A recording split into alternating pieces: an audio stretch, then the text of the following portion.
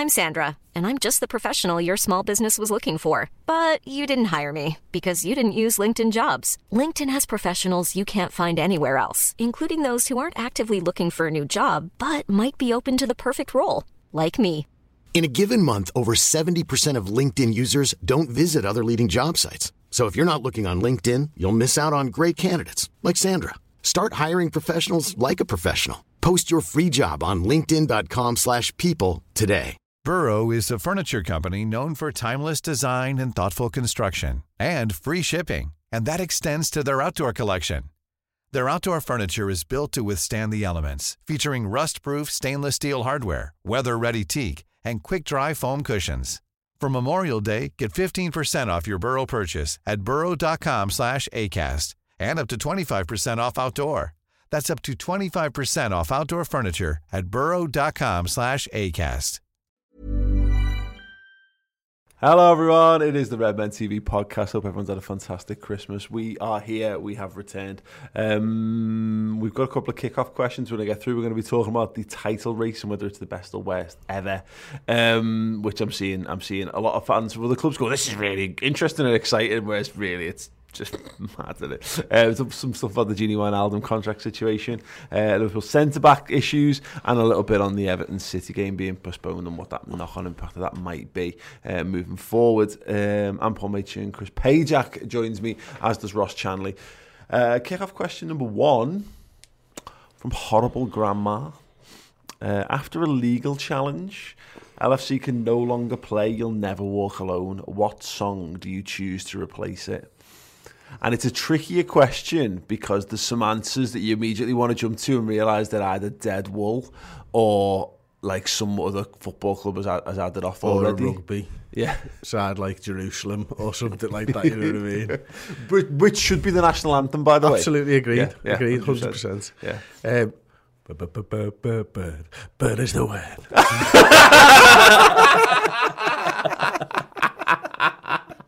And then clapping out. Have you heard about the word?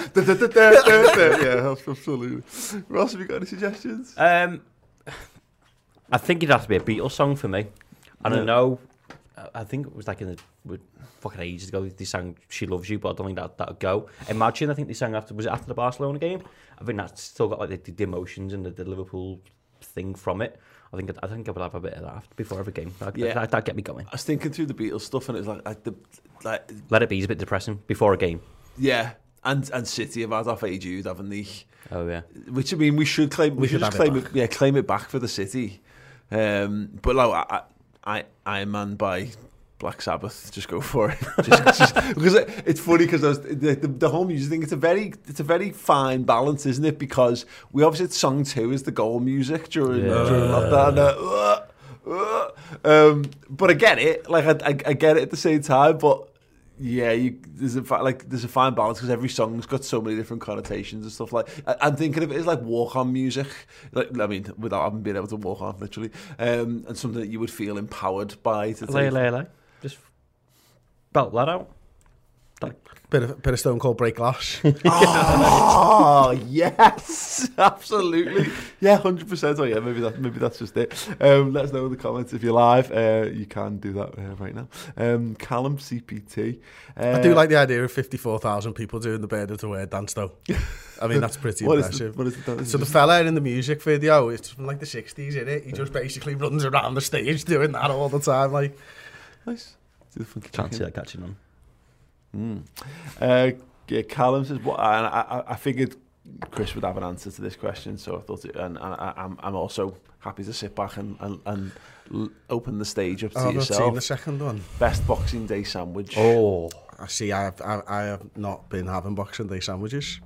I never asked what else you've been having. What's your best Boxing Day sandwich? Well, then it's turkey, pork, sausage meat stuffing, bacon stuffing, sprinkling of sage and onion stuffing, cranberry sauce, English mustard. Got to be homemade. Can't be buying that Coleman shit that's already mixed. It's got to be from the powder with the water. Little thin spreading of mayonnaise. Pigs and blankets. Selection of bread. Multi-grain. Yeah. Multi-grain? Yeah. Oh, okay. I've probably got 2. Just bread. baguette roll. Thickly sliced multi-grain from the bakery in the Sefton Arms car park that are there from 9:30 till 3:30 every Friday. Probably one or two. I'm either going to go panini or I'm going with a giant Yorkshire pudding, so you can turn it into a wrap.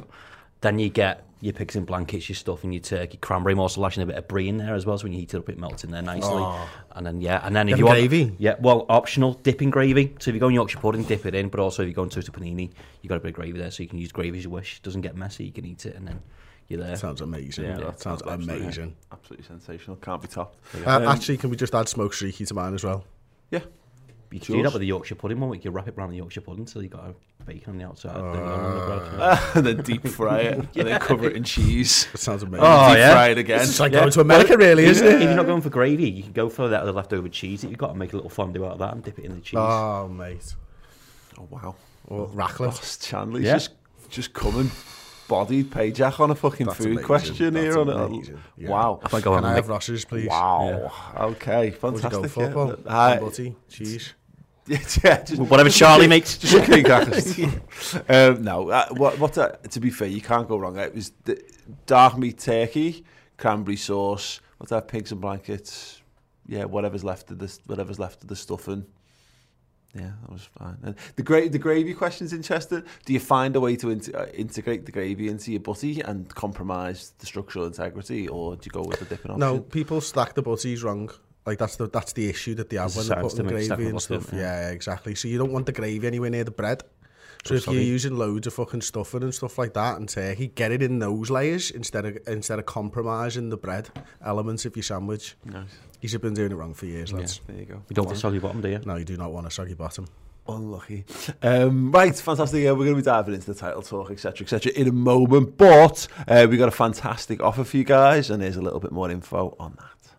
Hey everyone, just want to let you know about a fantastic offer that we have right now over on our merch store where you can get an amazing 25% discount off amazing products over there right now, from hoodies, t-shirts, sweatshirts to our wonderful book, Champions of Everything.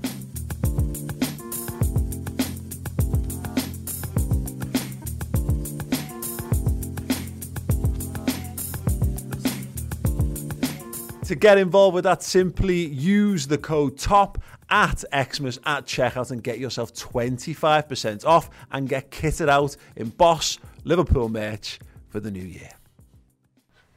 Yeah, welcome back, everyone. Yes, 25% discount runs until New Year's Eve, if you want to get involved with that. And actually, just want to give one final shout out while we're here, because Ross is going to be doing the draw for the Jordan Henderson signed t-shirt immediately after this show. So if you want to be in with the chance of winning the signed Jordan Henderson Champions t-shirt, then sign up as a club legend on the redmentv.com. Get access to our full suite of incredible streaming content, and yet win yourself a signed Jordan Henderson t-shirt as well. So yeah, head over to the redmentv.com right now and do that last chance saloon for any of you lucky people watching this live right now. Okay, so Chris, we've had a day or so to reflect on the game at the weekend. It still stings. I think the sting stings a bit less seeing just how crap everyone else kind of is around us. Yeah, I still think that, it's an opportunity lost for Liverpool. I don't think the performance was good enough, certainly second half. The results of everyone else obviously plays into it and makes me feel slightly better, but we had the easiest run over Christmas, and that's the thing that makes it more painful for me. So that kind of counterbalances, because I think that's 2 points lost for Liverpool there. There are extenuating circumstances, of course. There always will be this season. Every time you have a poor result, you could point to 5 things why Liverpool haven't played at the top of the game, but opportunity lost still. We'll move on. Hopefully we'll get a good result against Newcastle, and hopefully over the next few weeks we'll see the benefits of having that 7 days without a game, as it were. But no, it still hurts a little bit, to be honest. Yeah, still annoyed. Yeah, I agree with everything Chris just said, but also I was annoyed at Fulham, I was annoyed at Brighton, I was annoyed with other games. Liverpool have opportunities to put things right. I agree, it softens the blow. Even last night was it Chelsea Villa, they're both pretty close to us dropping points, and then you go, we've got 2 more points there, but it's ifs and buts. I think you can be let it go for now, be angry when it comes to the end of the season, and you can reflect on those moments going, well, we should have put a performance in against West Brom. Might be the difference towards the end of the season because things are so tight. But as I said on the final word the other day, last year we were 7, 8, 9 points clear at this point last season. with a couple of games in hand as well. So we're trying to compare it to that when you can't, and it's just a fucking mad season. Yeah, I agree with everything you said about the game. The most annoying thing about it is that when there's like Allardyce is almost a law unto himself, and he's not, because there's plenty of managers who kind of fall into that category down the years. And by that I mean, you know what you're getting, and you'd like to think that should help you stop you falling into the trap. But like, people consistently fall into the trap year in, year out. These guys keep on this perpetual cycle of managerial roles, come in and they come in to frustrate teams. It's mad that we should be able to come out on top against the Tottenham Hotspur and then not be able to absolutely batter West Brom everywhere. And that's the thing that stings most about it, because it was so, it feels avoidable because you know what's going to happen, but there was something about that. The second half in particular, I just wonder whether we always go in at half time, I always talk about we'll be stronger second half, and whether Sam Allardyce, I think we like to kind of go, oh, Sam Allardyce, and we laugh him off, but he's not. He looks stupid, but he's not. He is a student of the game, and he's a student of what other people do, and he's the guy who looks for fine margins in here and there. And I do wonder whether he went in and goes, well, Liverpool do tend to come out really strong in the second halves, having analysed what we do, so we'll do something a bit different at the start of the second to try and upset Liverpool's rhythm or whatever, because that would be very Allardyce to do. Look, I think for a start, I don't think we have come up against a side like Allardyce's this season. Not first half anyway. Yeah. Because the difference with Tottenham is, they're good players and they work hard and they're sitting in and they're not looking to sort of attack in quite the same way, but they were looking to attack. They were looking for the counter-attacks. Sam Allardyce's West Brom side were not. They didn't even play a flipping striker in that first half, you know what I mean? And I think that shocked Liverpool a little bit. And second half, I'd have guessed Klopp and everyone in that dressing room will have been like, right, it's more of the same. They're going to come out on 70, 80 if it's still close. And he did change it right then on 45. And then from that first 5 minutes of the second half, they probably had 3 opportunities in the first 5-10 minutes of that half. And I think that shocked us. So I think he's actually not only shocked us with how they played first half, he's shocked us with how they've come out second half. So I think you've got to give Allardyce a little bit of credit there. Yeah. I don't think Jurgen saw both of those moves coming, as it were, and the team didn't react quickly enough to it. It takes away our little advantage in that regard, because we are so very good at analysing what teams have done. Well, if a team goes in, and like, they don't fundamentally, completely and utterly flip their tactics on the head or anything, but there is enough of a change there that anything that will have been said in where you should be, how you're positioned to be, here's how to exploit these spaces, it wouldn't shock me if so many of those opportunities simply weren't present in the way they were set up. Yeah, it's also difficult in the fact that was his second game in charge, wasn't it? I think the first game they lost to Aston Villa, but he'd been in charge for a day, so it's hard to analyse when it's a new manager bounce. We've seen it loads of times. It feels like every time a club gets a new manager, they're playing Liverpool next. We've seen it with it's either that or we get them sacked. Yeah, all that. We've had it with was it Alan Pardew, who's the fucking fat fellow who was at Leicester. It was Craig Shakespeare, like he's fucking done it before as well. So it's hard for Klopp and his team to predict what they're going to do, because there's such a different team to what they were under Slaven Bilic. You can say watch Big Sam games, what it's different players, the different use of how they utilise those players. But it's also in-game management from Liverpool players, and I just don't think there was enough a sense of urgency at times. Yeah, it might have shocked them, but also those players are experienced enough. It's particularly in the league to assess situations and change things. So maybe it was not a lack of leadership, because I think that's too strong, but also I just wanted a better reaction from him, and it didn't come. And it comes down to it, and it's easy to say this. You've only got what you've got available to you, and I think an Naby Keita makes that game a bit different. I think Thiago Alcantara, I'm told, will make that will make that difference. I mean, I was thinking about him this week. He played the pass of the century on one knee in the Merseyside derby, but they're the kind of situations where I think is when you come up, when you lose your rhythm and you're not quite your game plan kind of gets sucked into a monotony of a football match or whatever, and you need some spark. Players like Thiago, who have been there, done it, and they've got their role is this long established. His role doesn't change. His job, he lives to pass the ball to other people in dangerous areas. you actually, without falling into this trap we've had for 3 years of like, we need a creative midfielder, you do. It was never a wrong point. Having someone who literally lives to make the impossible passes happen is a very important weapon to have in your arsenal in games where you're struggling to create opportunities. Yeah, and I think that's it. I mean, quite often this Liverpool side, and I love Jordan Henderson, everyone knows that, I think he's amazing. But this Liverpool side looks to Jordan to do that, and that's not really his game. It's a percentage passer. Yeah, exactly. More so than, you know, he's going to break a game open, Pirlo-esque or Thiago-esque. And that's the difference. Is you saw when he came on against Chelsea, and I know they had 10 men and stuff like that, but everybody looked towards him to give him the ball, and he was looking for these direct balls into feet, and he trusts the players around him, even though he hadn't played with the players around him at that point. And that's what you're looking for. You are looking for someone to do something slightly different, break the mould, because Liverpool have a mould in those games. And when we broke the mould first half, and it was Matip who broke it, we scored a goal. Yeah. We needed more of that, and unfortunately Matip was the one that goes off, and you shouldn't be relying on your centre half to do that anyway. You do want a midfielder who's going to grab the game by the scruff of the neck, and Thiago would have done that.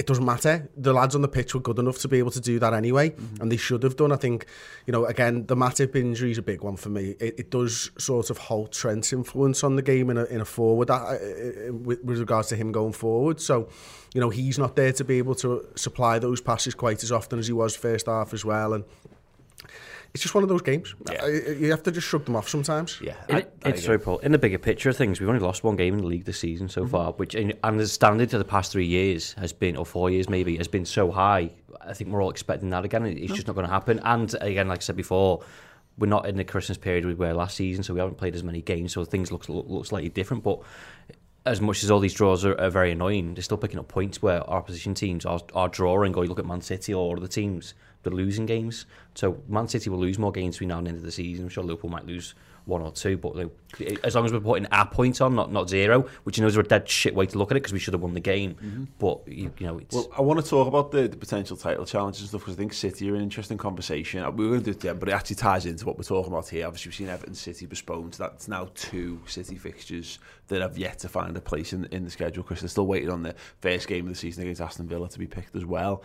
They're the ones, because I was looking at who are the title challenges, and it's mad because as I went through this agenda, the last time I wrote it, Spurs, it was us and Spurs with the two top teams. They're 7th in the Premier League right now. Like Spurs. Yeah. Yeah, I did that when I read the agenda as well, didn't I? Tottenham Hotspur, at time of recording, so we're here, you know, it's Tuesday morning, 7th in the Premier League. That's balmy, and nothing speaks to the madness of this season quite as much as we went from a title decider 2 weeks ago to like they're now. I mean, they're not, because it's only was it even? Was it 2 weeks ago? It was just less than 2 weeks ago, wasn't it? Wow. Yeah, it's mad. Fine, I'm good with that. That's the league this season, and you know, and that's the thing. I think a lot of people's fears come from Man City pulling a 10-game win streak together. They ain't done that for a while. Like they just haven't done that now for a long time, actually. And I think they have got the potential. I think City and United seem to me to be the 2 strongest contenders.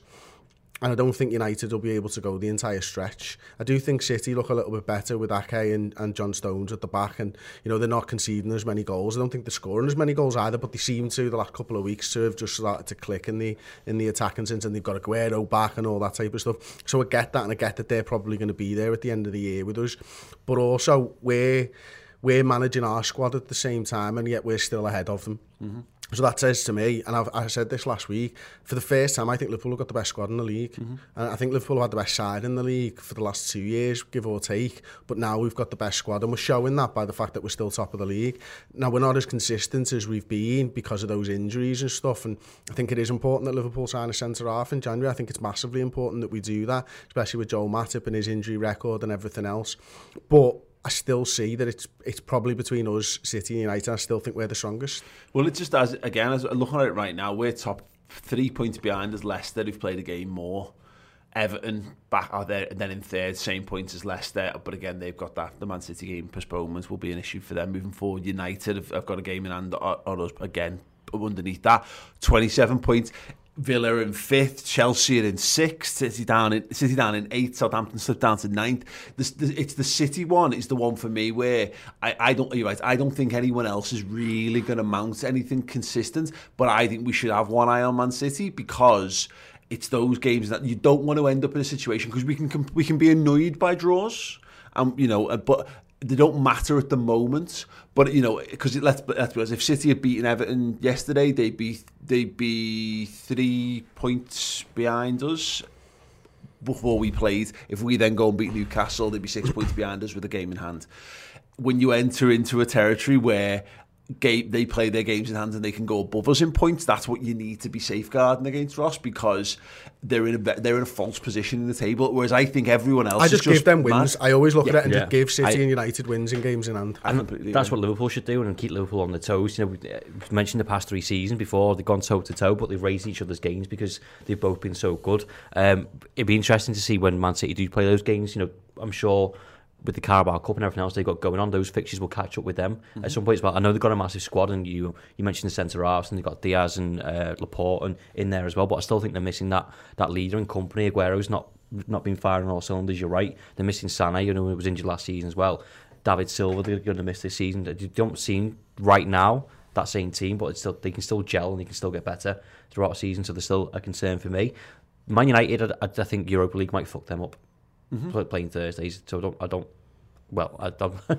think that. Well, they've got, as you mentioned the other week, they've got an extra round of fixtures because of the Europa League. Chris, you've been saying the Man United thing for ages, and you might well prove right because I look at Man United and I look at them, the players they've got available to them, and it was when they come up against Everton in the League Cup, and they've got Edinson Cavani, who they can just put into a game of football. They get to bring Cavani and Martial into a game, whereas Everton are like, there's our best 11 players and we've got a couple of other lads who come in to try and keep them fit, and they're slowly sort of dwindling off. You can see the gulf in class and squad qualities, and I wonder whether the United thing, my feeling with them is they've got a little 2 or 3 game tricky spell. I don't know, I don't even look at their fixtures, it'll just happen where they'll have a couple of games where they'll be a little bit off form, they'll struggle for a few bits, and if they ride that out, because Chelsea are in it at the moment, Spurs have just had a little bit of one, Leicester are having a little wobble with 2 back-to-back draws, etc. United's will come.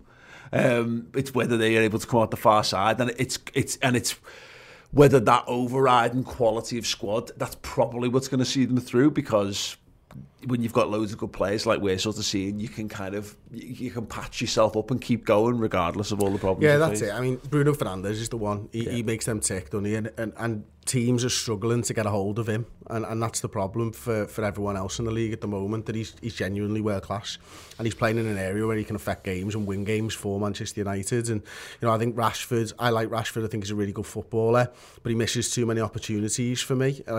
But he's still got the potential to knock in 20 goals between now and the end of the season, because he gets into those opportunities. Martial, good striker as well. Cavani just seems to fit perfectly in the same way that what's his face did a few years ago. Who'd been everywhere. Oh, what's his name? Seb Larson. No. But it's a great shout.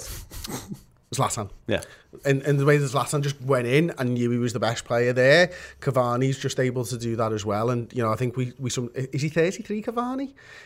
Thereabouts. Yeah, I mean, he just looks like a player still, and he just knows where the back of the goal is, and he just seems to find space. He dropped deep the other day, played a lovely little assist in one game probably a week ago or so. He just knows how to play football, and United have got a decent defence as well. People laugh at Maguire. I don't think he's a great defender, but as a unit, they're all right, and they've still got a goalkeeper who can save shots. So I think they'll be there or thereabouts, Manchester United. I think the manager will probably let them down at some point, because I don't think he's good enough, and I think that's the difference. It's how they react to that, and the inevitable spell where it's just a team comes and does them against the odds, and how they then pick themselves, and whether Ole's got the ability to direct themselves. Again, we're going to see that with Chelsea right now, because Chelsea's last 5.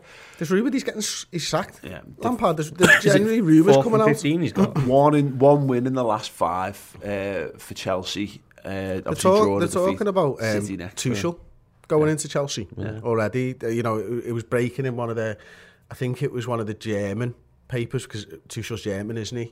I think, is he? Yeah.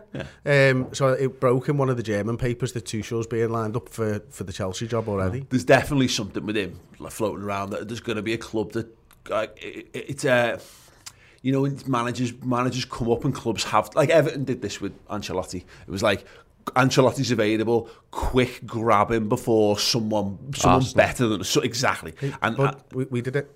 Yeah. We got rid of Rodgers at a time when Klopp was available. Yeah, exactly that. And I wonder whether Chelsea do that with him, or whether Arsenal take the plunge. And I suspect Chelsea are ruthless enough that they wouldn't give a fuck about Lampard. Was I wonder whether Arsenal would have I don't think Arsenal have got the ruthless streak to tell Mikel Arteta to get in the bin and sort that out, which is fine by me. Can I chuck an outside shout in? And it's not for the title. If you say Southampton. No, not for the title, but a team I think will cause issues to teams at the top and have done so far this season. It's Aston Villa. I think their recruitment over the summer in Ollie Watkins. I think they bought Martinez, who's for me was Arsenal's better goalkeeper. Yeah. Left back Matt Targett. You know, they've got Grealish, John McGinn. They've got some really good players in there. And they can, like, even last night was it Chelsea they played last night? But they're causing teams issues, and I think teams. McGinn was really good. I think got man of the match performance. He did that without Mings. Yeah. They've got some good players, and I think that beating us 7-2 or 7-1, whatever the fuck it was, has given them the confidence to kind of go on. They don't have European football either, so whereas teams like Liverpool, Man United, are trying to field two teams essentially to get through this. They don't have that. I don't think they're in talk for the title as such, but are pushing for a top 4 place on the current form. As we stand now, I think they're in a conversation for it. Yeah, I think it's a good shout. And we were talking about this before, weren't we? It actually, because Aston Villa are doing so well in the league at the moment, that I wonder whether they're going to go into the FA Cup game with us and field the second string team in the same way, because they've got a genuine chance at Europe at the moment. And yeah, Smith might decide that we can go on and we can do well in the FA Cup as well. But I've got a feeling right now that they think they can get top 4, and so they might just rotate in the FA Cup against us. I think we're definitely rotating anyway. Yeah, it's interesting. Like the way the league's spread out is just fascinating at the moment, because again, I've seen people saying it's the most exciting title race ever and blah blah blah. And I'm not feeling that at all, because it could be the most hilarious one, because again, Tottenham they are 3 points behind second place Leicester. So there's nothing in it, but you're 7th in the league. It feels like a race hilarious. For top 4. Like that's how top 4 races go for the most part every year. 2 wins on the bounce and you're up into 4th. You lose and you're down into 8th. Yeah. But it actually just seems to be that right now it's actually for first. Well, Man United are on 27 points, and obviously all this will change in the next week. But 27 points for Manchester United, all the way down to Southampton in 9th. They're only 2 points behind them. It's a win here and there. It's having a transformative effect on all this. This was it. There's so much flux at that top end of the table. Liverpool's job is just to keep. It'd be lovely if we can really put our foot down and start to accelerate away from it. And if we get the win against Newcastle, that could well be a surprise. That could put a surprising amount of distance, given how a few people feel on the back of the draw. But the way the league's structured, it's the draws that have got us top of the league. You can point out to the wins, because the wins, of course, but we've won as many games as Leicester and Everton, the two teams below us. We've got 5 draws, and Leicester and Everton have got 2 draws apiece. And it's because they're losing games of football and we're not. And that's at this point of the season, it's those fine margins. We kind of scoffed at the Brighton and at the Everton draws and Fulham and that. But they've made a significant difference to our points tally all of a sudden, and it doesn't feel like it because we're so used to Liverpool needing to win 37 games a season in order to be title challenges. But no, it's going to be interesting to see how it shapes up in the next week or so. Right, we're going to talk about some of the transfer stuff sort of floating around. Genie reflecting on Liverpool's contract offer. I can't help but feel that if Genie Wijnaldum was going to sign a new contract for Liverpool, he'd have signed it by now, unless I think it's sensible play from his agent Ross, because there's no rush. It's the January 1st is approaching. He'll already have a stack of unofficial offers on his, in his inbox or whatever. There will be plenty of takers for Genie Wijnaldum in the summer. And it might just be a case where they just get to play a bit of brinksmanship here. He's been the team. He's playing well. He's important to how Liverpool do. As far as the negotiations go, his agent's got a lot more power than he will have had in the summer. Yeah, I still have a little bit of hope, to be honest with you, and I think it broke during the middle of the game, actually, wasn't it? Fabrizio Romano kind of said that there's enough there from Liverpool, which I didn't expect. I thought Liverpool were kind of done with negotiations, and it was just a matter of which team he wants to go and pick. But the fact there's enough there on the table, where it's more hope than anything, suggests maybe he's playing off against other teams and he wants the contract that he deserves. On the flip side, if he does go, I said this the other week, fine. I think it's always the fear of not knowing or not being in control. If he wants to move on, sound. I'm okay with it. I respect him. He wants to go and change career, or not change career, change the team, change career. If you want, go and be a model. Go be a pilot. If he wants to go and do play for another club and he's got different ambitions or whatever his family wants, or I don't think it's a case of he just wants more money. He's been one of our most consistent players, and one of the frustrations we've got at the minute is people's availability. Gini's been available, fucking an awful lot for Liverpool and playing 3 games a week, and he's put his heart and soul into it. So I can't knock him for that, but I can't help but feel that he wants a different challenge. If he does that, we can't slag him off for it, because everyone goes, well, why does he want to lead Liverpool? Why does he want to do that? Thiago just fucking left Bayern Munich, and we're all like, sound. He's just done the same thing. It's an interesting one. We touched on this conversation at the weekend, Chris, but it's. Right now, Gini Wijnaldum, his importance can't be overstated, because, as Ross says, he's there, he's fit, he's available, he's played so much football for us this season. But I don't think he plays that much football. I think that even if Virgil van Dijk doesn't get injured, I don't think Gini Wijnaldum plays as much football, and this is not even counting in Thiago Alcantara. I think when Liverpool were planning how the season was going to go, this was going to be the phasing out of Gini Wijnaldum season. And I think we've seen us try to do this. Keita was brought in to do this, and obviously Keita's had injury problems, so it kind of muddies the waters on this a bit. But I think Gini Wijnaldum's just been better than Naby Keita, and the same way that Jordan Henderson's been better than the other players around them. But I do wonder whether when Michael Edwards and Klopp and all that sat down this summer, they're like, right, here's our options. Our best midfield three is this. Our backup options are these. Because we joked, Gini Wijnaldum is on the path, or was on the path this summer, to being the next James Milner. Like, he's our utility man who can come in and plug gaps whenever we need them. Yeah, I think that's right. I think Liverpool probably were planning for the phasing out of Gini Wijnaldum, and I don't mean it in such a disrespectful way. I just think they thought they had better players. I think the one thing for me as a fan is that, look, he's clearly a boss player still, and I want boss players to play at Liverpool for as long as we can. I think he can go somewhere and do a great job somewhere, and that's fine. The difficulty is, I ain't seen Thiago do it yet, although I know he's going to do it when he becomes fit. So Gini Wijnaldum is a safe pair of hands for me at the moment as a fan watching it, but they're not fans who are in charge of the contract situations. They've got to look at it and go, right, we're not balancing the money just for this year, for next year, the year after, and the year after that as well.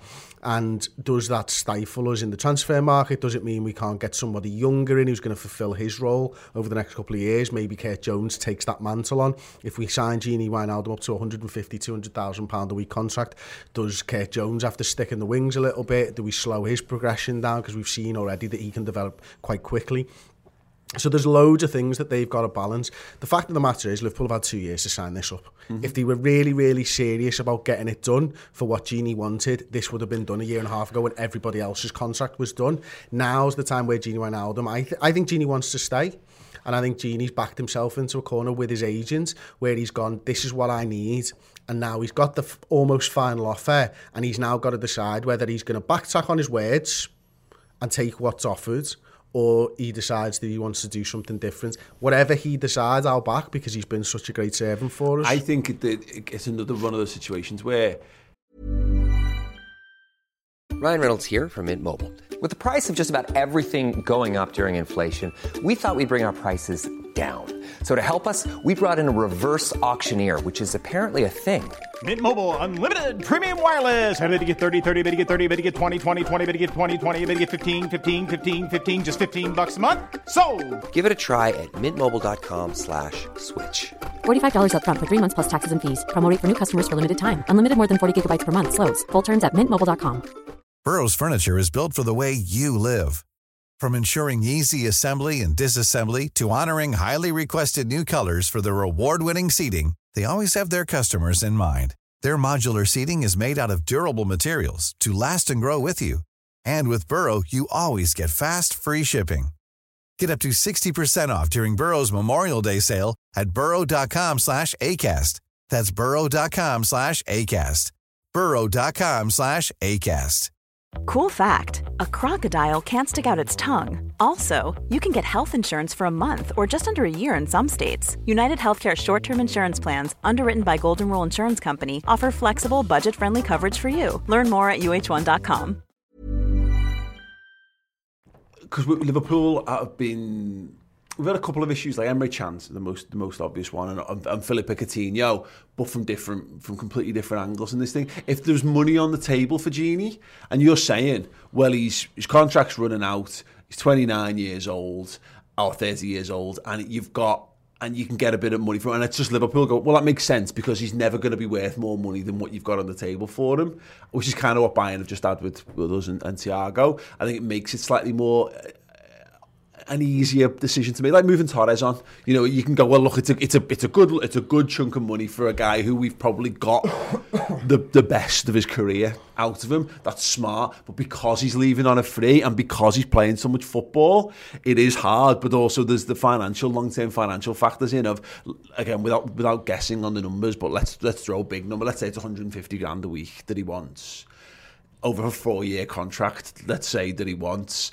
It's not that it's a problem this year and next year. It's what that means in a year, and the year after that, and the year after that. When you're looking around at your wage budget going, I actually want to give a new contract to Kurt, or I want to give a new contract to Andy Robertson, or I want to give a contract to Trent Alexander-Arnold, and that money's not there because it's sat in a Gini Wijnaldum contract on the bench. Effectively, yeah, exactly. Which is probably with the situation we're in with Milner at the moment. Yeah, but just to counter that, though, what's it going to cost you to replace him? And that's the other thing of, you know, the situation's changed, as you both mentioned. You know, Fabinho's gone to centre back, so Gini's had more game time in that respect as well. What's the plan? Is the plan to buy another centre back for Liverpool, and then Fabinho goes into midfield, because that's an ideal solution. Gini gets less game time, so he kind of wants to kind of move on in that respect. But are you going to replace someone, whether it's a centre half or a midfielder, still of decent quality? For me, it's. But do we need to buy someone to replace him? Do we not have that in the squad? I mean, today, no, because that's why he's playing football matches. Yeah. But when you get to the end of the season and he goes, and Virgil's back, and Gomez is back, and let's say buy the centre back, which we'll talk about. Yeah. You've got Fabinho, Henderson, Thiago, Jones, Keita, Oxlade-Chamberlain. And I can hear the immediate counterpoint of, you know, there's still some fitness issues within those players, but we're not short on midfielders when the sun's shining. No, but again, like, you know, a utility player, that's what he wants to do. Maybe he doesn't want to do that. Maybe the way that, you know, the system that we play, no matter running that he does, maybe he fucking wants a bit of a fucking rest, or, you know, we've seen it with loads of people. Lucas Leiva's a good example of going to a different league and still being able to boss it at that latter stage of your career. Maybe he wants that, but I still think there's plenty of game time for him in this Liverpool side. You know, I know you just mentioned it there, but, you know, there's two players there that you can't rely on. Now, would you rather Gini Wijnaldum in your side or an Navigator or an Oxlade-Chamberlain? And it's to come back to the reliability, which I know is not an excuse to have a player in your side, but I think he backs up with the quality, and he can do a job in this midfield. I think he's like do 2-3 years. Whether it's you know, even if he gets to 2 years' time, say he signs a 4-year contract, you can still sell him for money. Mm-hmm. Do you know what I mean? I know there's going to be less offers at a 32-year-old Gini Wijnaldum for whatever else, but you still get what?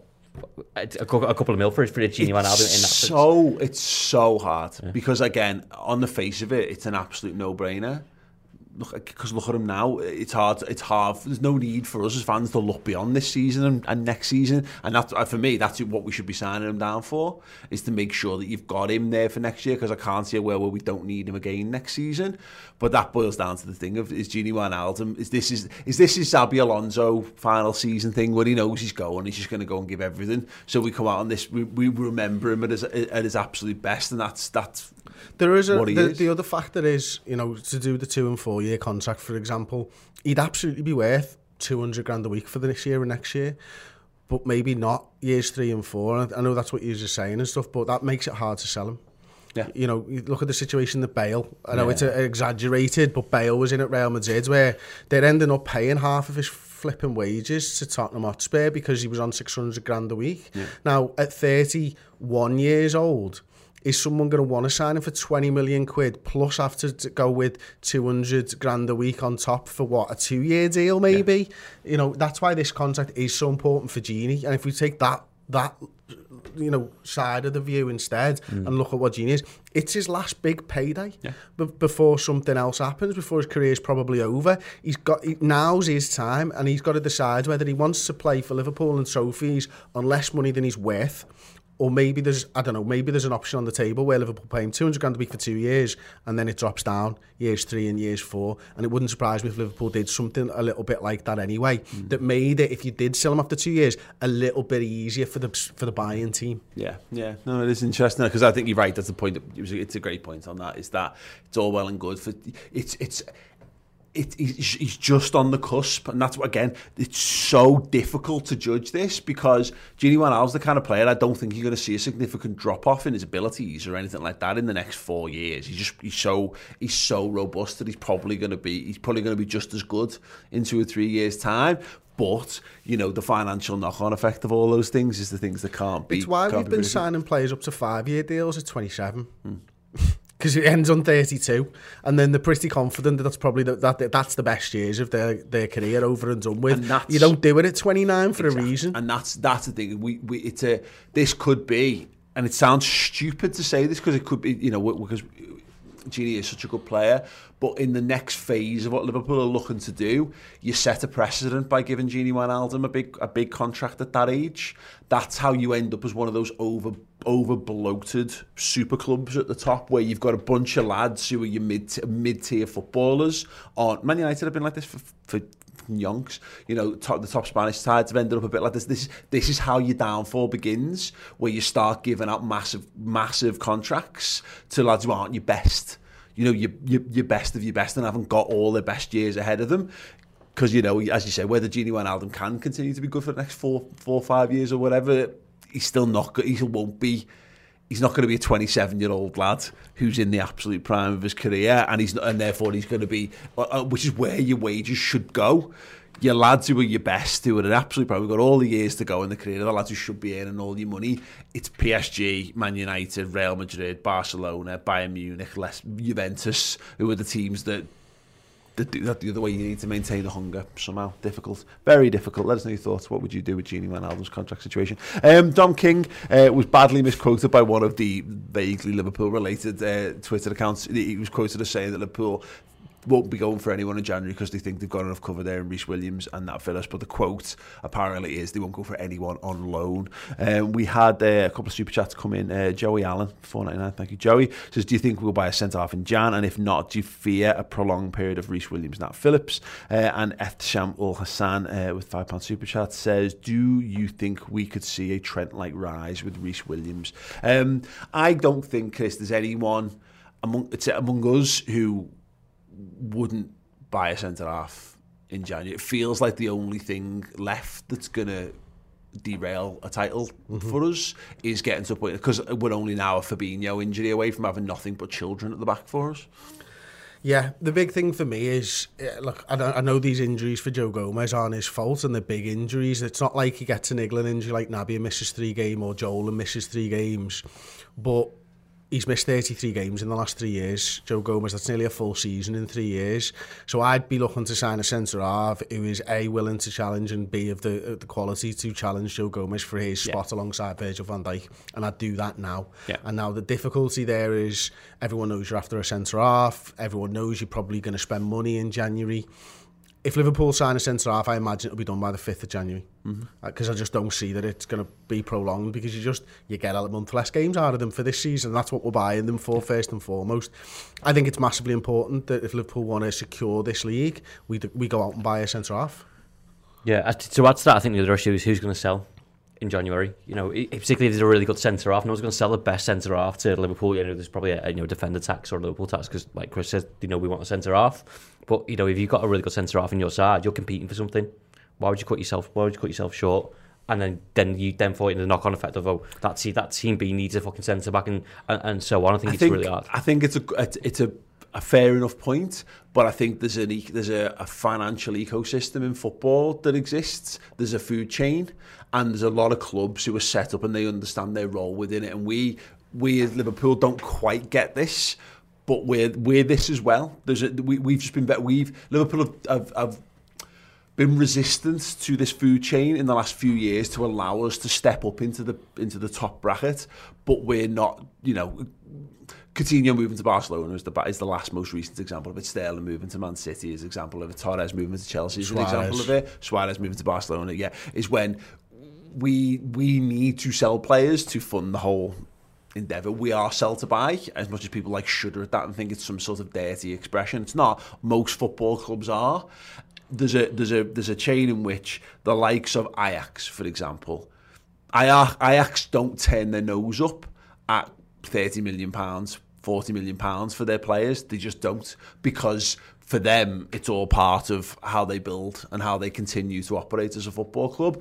Now, I think you're right. I think it gives every club has a little bit more of a smirk when they look down at the call ID and it's got a 151 number on it. You really go, all right, okay, ready for this one. Just bump the price up by 5-10. But again, is that not a good thing for them? Yeah. Because if they're selling the thingy, they could look at it and go, well, I'm 5th in the table. I still think I can finish 5th in the table. I'm going to get an extra 10 million than I would in the summer. Okay. Yeah. It might also not be a case of, it's not the manager's call, it would be the club's call. Exactly. And there's so many situations where people aren't in don't have Liverpool's reach in terms of maybe sponsors or, sales in shirts and everything like that. During a pandemic, we'll be desperate for money and go, well, that extra 10-15 million as you're talking about will solve a lot of issues for this football club. It's the directors of football, it's not the manager. Any team in France with a good centre-half is selling right now because they are absolutely up shit's creek with the television deal that they've had. I mean, do you know about what's happened? So the company that basically paid for the television rights in France have deferred payments twice or something now. So every club, and it was a new company, and they got offered so much more than any other deal they'd had on the table. So they took this deal, and now they've not paid twice because of the pandemic and stuff like that. And literally every club in France is panicked big time. France is going to be where people are going to get value for money at the moment. So if there's a good centre-half that anyone knows in France, expect Liverpool to be linked with them, and not a huge amount of money either. And the other one is, of course, is we know that the Red Bull teams tend to have release clauses and stuff, in contracts and all that kind of stuff. So it wouldn't shock me if we had our eyes on a few. I think we've all heard the names that are kind of floated around. I can't see Upamecano being a thing because we've got Leipzig to come, but we also know they sold Timo Werner when they still had Champions League games to play last season, which was a bit crazy, all told. It's Canate. But looking quite smart. Share. At the moment, right now. The way that Werner's not been finishing his dinner. Yeah, absolutely. Yeah, definitely. But that might all tie into the Genie stuff. The Genie stays, and then Fabinho, I'm not saying this will happen, might be the partner for fucking Virgil van Dijk. That's a solution. So you don't have to do it. The problem is getting from now to the end of the season. What do you do? No, 100%. And look, again, the point is Matip's done. That's Joe Matip will never now. He must be in his 30s by now. He's never taking a Lallana role. You don't rely on him every week. No problem with keeping Matip around because he's fantastic. And if you have to drop him into games, you can drop Matip in out the cold, and he'll come in and he'll put a brilliant 90-minute performance in for you. It's just, can he then pick himself up and go to the next game? No, is the answer to that. So he shifts down the pecking order. We'll find, and just to answer to the questions of the lads who sent the super chats in, we'll reap the benefits next year potentially, if they're good enough from what we've done with Reece Williams, and maybe if Cometio gets a game or two, we might see that the way we have done with a bit more with Nico. Or flip side of that, Reece goes for 20 somewhere. Genuinely, if Liverpool don't think he's quite good enough and don't see him as the future, man, we've sold a lot worse players for a lot more money. Yeah. You know what I mean? It's at Bournemouth. Yeah. No, but you're right. I wonder whether he's shown people that he can go up against Harry Kane and Son. Yeah, no, you'd be sending a YouTube highlights reel, wouldn't you, to any potential buyers? I think the Origi thing is going to be pivotal to what we do in this window. I think if you get some money for Divock Origi, I think it just secures what you've got available to spend, maybe frees a little bit more up in the wages. I don't even know where we are with the Premier League registrations and stuff like that. I don't know how much room we've got in the squad. It's not something I've considered previously, because we're talking about bringing someone in like it's a no-brainer. I mean, again, you're not registered. You can deregister Virgil van Dijk, I imagine, in January, which gives you the space back for the rest of the season, unless they're looking at him going, no, but that's what I mean. He's registered. because of course he's registered. Come back at the end of Jan, lad. No, but that's what I mean. Is that I don't know whether they would will they deregister Virgil van Dijk if they feel that you might get 5 games or 2 games or 3 games out of him at the end of the season? Like that would be mad to even think in that way. You know that he should possibly be able to come back. But when I see him kicking footies against the wall, I think. Wasn't your knee off like a couple of months ago? When he starts doing side to side and lateral movement, that's when you know he's close to coming back. Everything is just been forwards and backwards at the moment. Yeah, but this is like when you think Oxlade-Chamberlain, he was doing this kind of stuff in like the February, March, I think, and then he comes back right at the end of the season. But I mean, again, it's a different world, and there's lots of moving things that. But the point is, anyway, I don't know, and maybe anyone watching at home will know the answers to this about. What our spaces look like in that Premier League squad, because it's all well and good say let's buy someone else, but if that's 26 players, someone's going to have to get booted. I can't imagine we'd have 26 to be honest, just because we've got so many young lads, and those young lads don't need to be, do they? They might do for Brexit, mate. Oh yeah, that's a good point actually. So yeah, but I'm saying, do we see a trend like rise from Rhys Williams? I don't not see it. I think all I see from him right now is he's fine. He's a perfectly fine event. If you told me if he sticks around, if he sticks around next season, and we'll know. Well, we've got no choice but to find out, because I think he's probably going to play the next few games, just by circumstance as much as anything else. If we keep him next summer, I think there's a chance that we'll see a rise from him. At the minute, he goes from being a really hot prospect, wow, what a guy we've got on our hands, to being like, oh God. Stick him on loan to the Championship and see what you get from him. It's too early to tell, I think, for Rhys Williams. It's like Nico Williams. He needs a consistent run of games under his belt, and then you can judge him properly. Because it's the same with Nico. Like, he had a bad game, everyone wanted to slaughter him. Then a couple of good games, like, oh, he's fucking hell, he's sound. You can do that.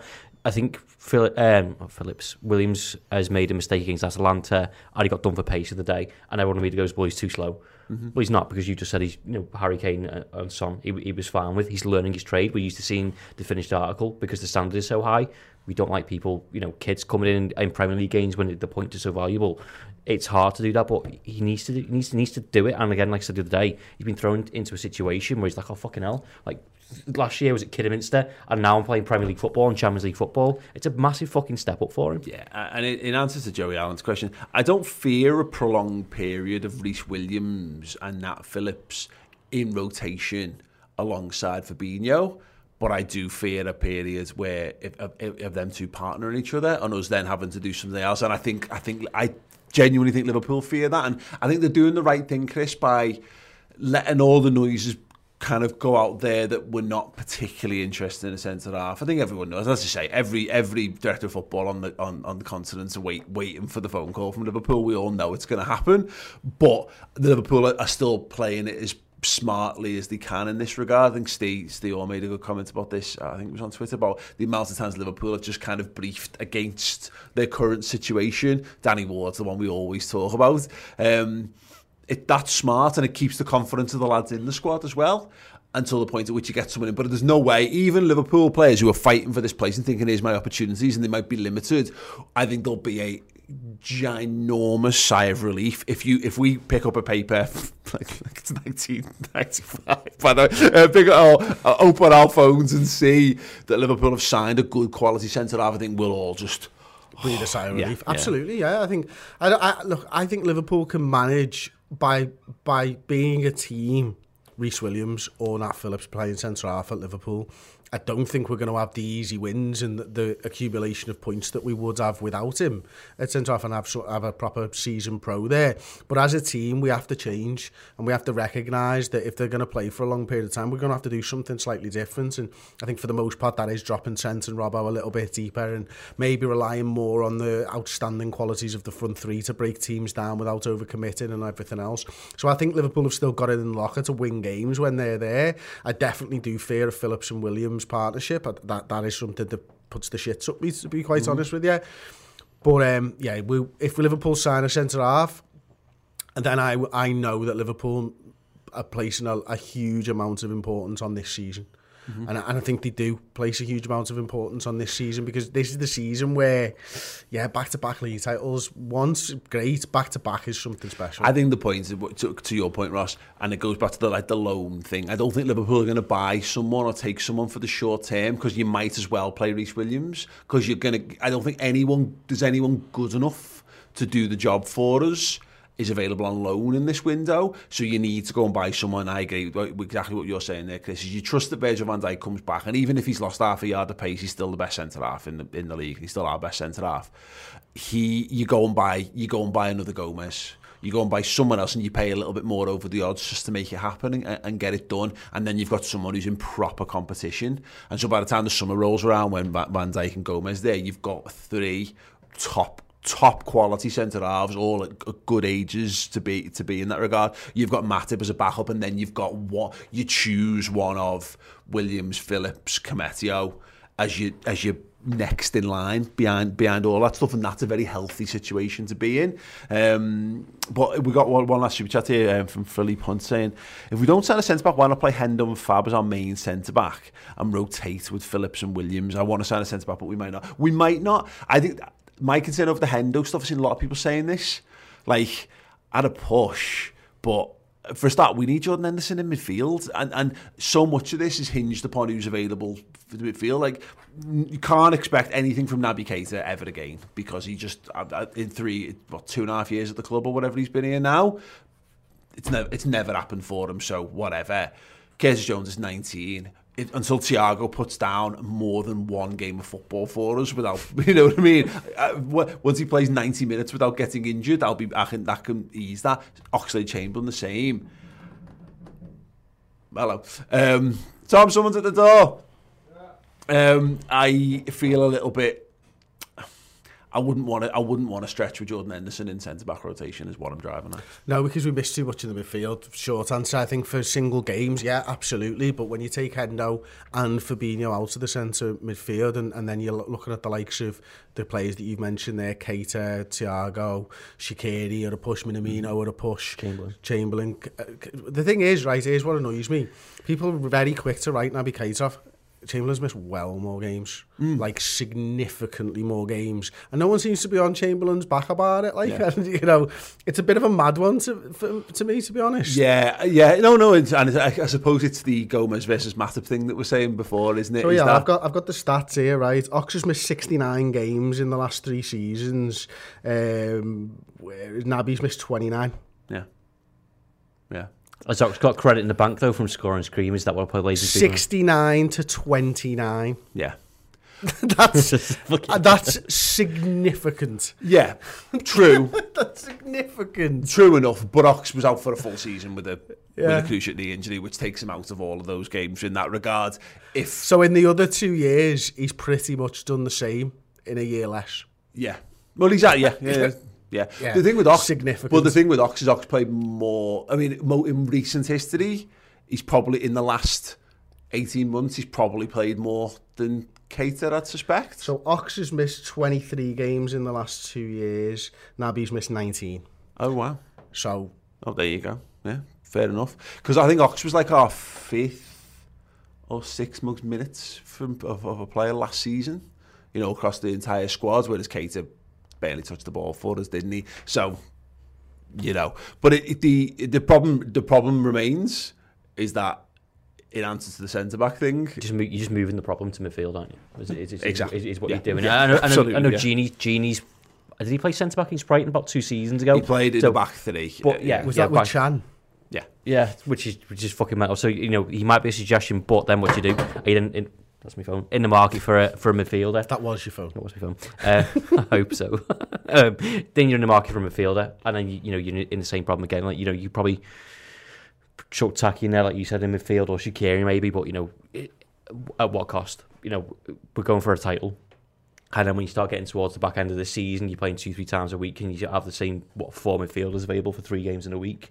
But you're going to run them into the ground and then get them injured. It's all ifs and buts. But I'd keep Hendo in midfield.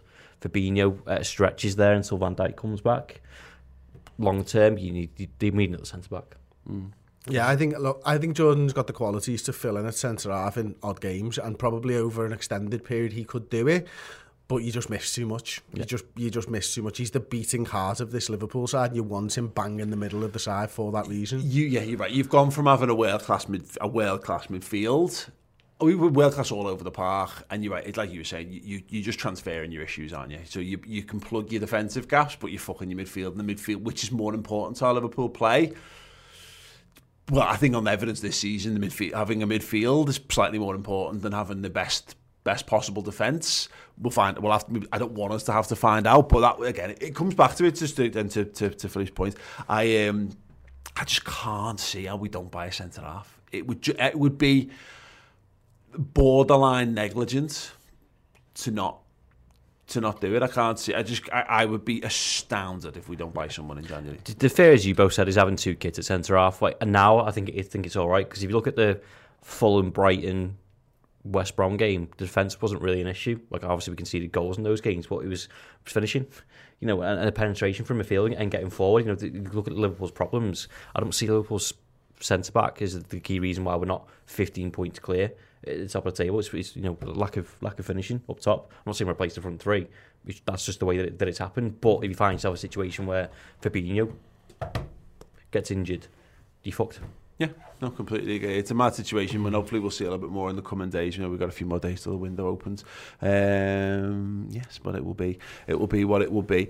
The Newcastle game, again, it's going to be just, I can't see again. You'd imagine it'll be Reece Williams in this one. The big opportunity here, particularly because of Leicester dropping points and what have you. It's another. We're back to it again, out with Chris. Just fucking win.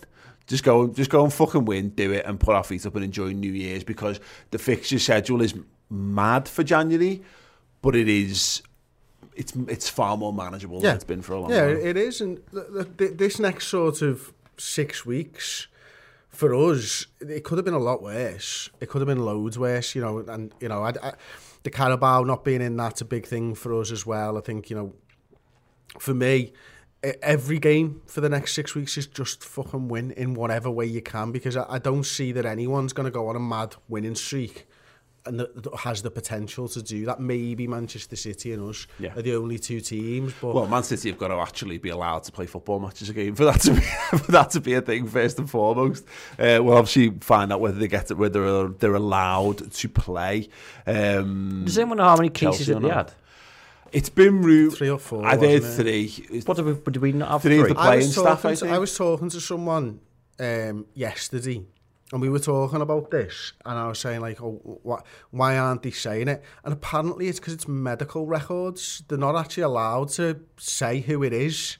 So Man City can't come out and say it. If the player comes out on their Instagram or their Twitter and says it, that's fine, some kind of form of GDPR or something, you know what I mean? So actually, that's why we're not clued up as to exactly who it is. And it tends to come through like national press from the country. If you get but it foreign would also players, explain why Liverpool have been very didn't say nothing about Naby and didn't say anything about Manny though. Well, he might have come out and said it, is what I'm trying to say there. You know what I mean? He might have said it to a newspaper in his country or something well, like that. Well, it happened with Shimacas, we got from like the Greek press, didn't we? Okay. Naby, we got it coming from African press or whatever. So you're right, it tends to be... It's not the clubs coming out and saying this. Now, I don't know if that's fact-checked, but it makes sense from everything that I've learned over the last 6 months. And also, why would you give any more information out than you have to? It's creating more of a spotlight. The City stuff's just mad because... I can't help, and I see this from Man City, a lot of Man City fans on social media, of course, and we all do this. We're all hyper defensive of our own football clubs, but like they don't understand how much what's the word? Everyone secretly is very sceptical of everything that comes out of Manchester City. You know what I mean? And they all find it balmy that people are like questioning, are there any dodgy undertakings?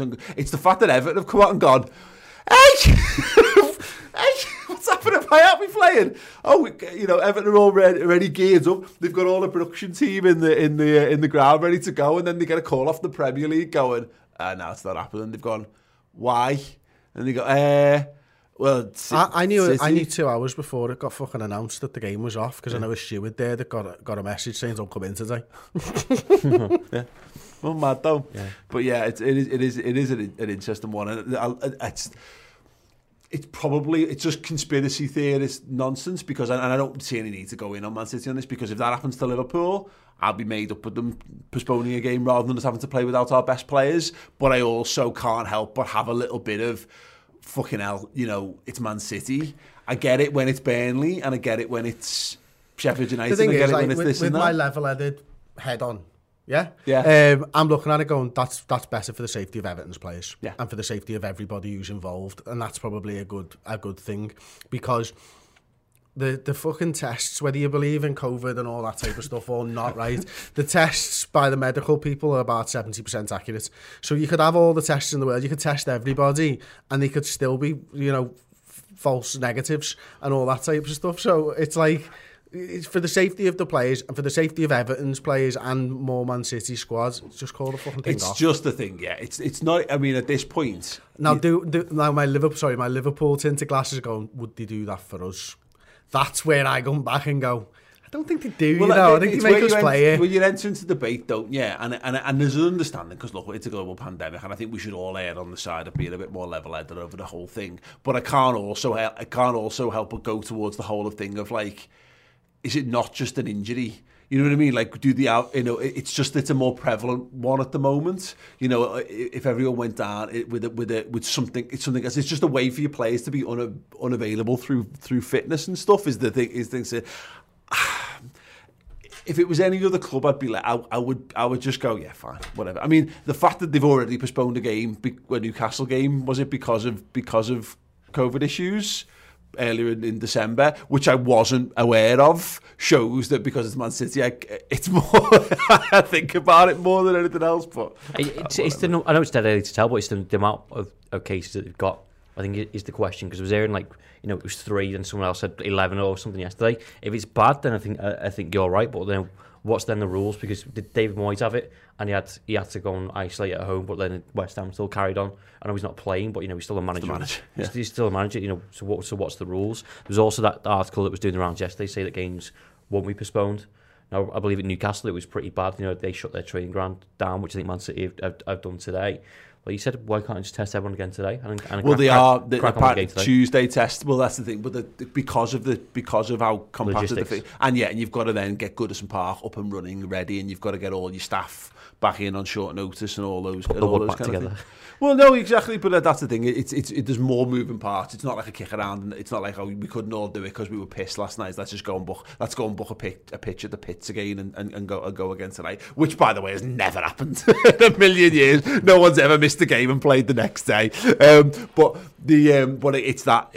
It's then the Chelsea game's on tomorrow, is it? The 3rd? Maybe it's the 3rd. It's something like that. It's close anyway. It's a couple of days. It won't be tomorrow because that'd be stupid. It's a few days away, isn't it? So they've got to prepare for all that. But whatever.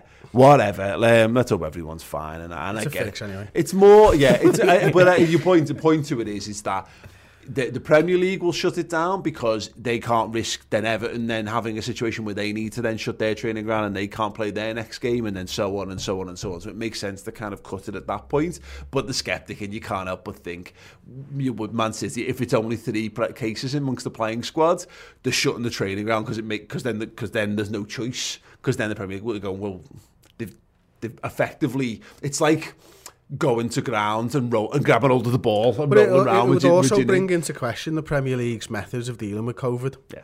Like I'm not going to sit here and tell you that they should bubble off players and that for training and stuff like that, but I know that the NFL do. I know that the NFL do look at the exact amount of groups that they have players in and all that type of stuff. So if one goes down, like the NFL game a couple of weeks ago went ahead with no quarterback because the quarterback room went down. And it went ahead and they played a wide receiver who'd never played quarterback in the game, and they got absolutely tonked. And it was a laughing stock for the NFL. But they carried on. So it's not a good thing either way. Yeah. But if the Premier League doesn't look like... It looks like the bubble is the Premier League squad. Yeah. By the way that they're all interacting and hugging after games and stuff. Yeah.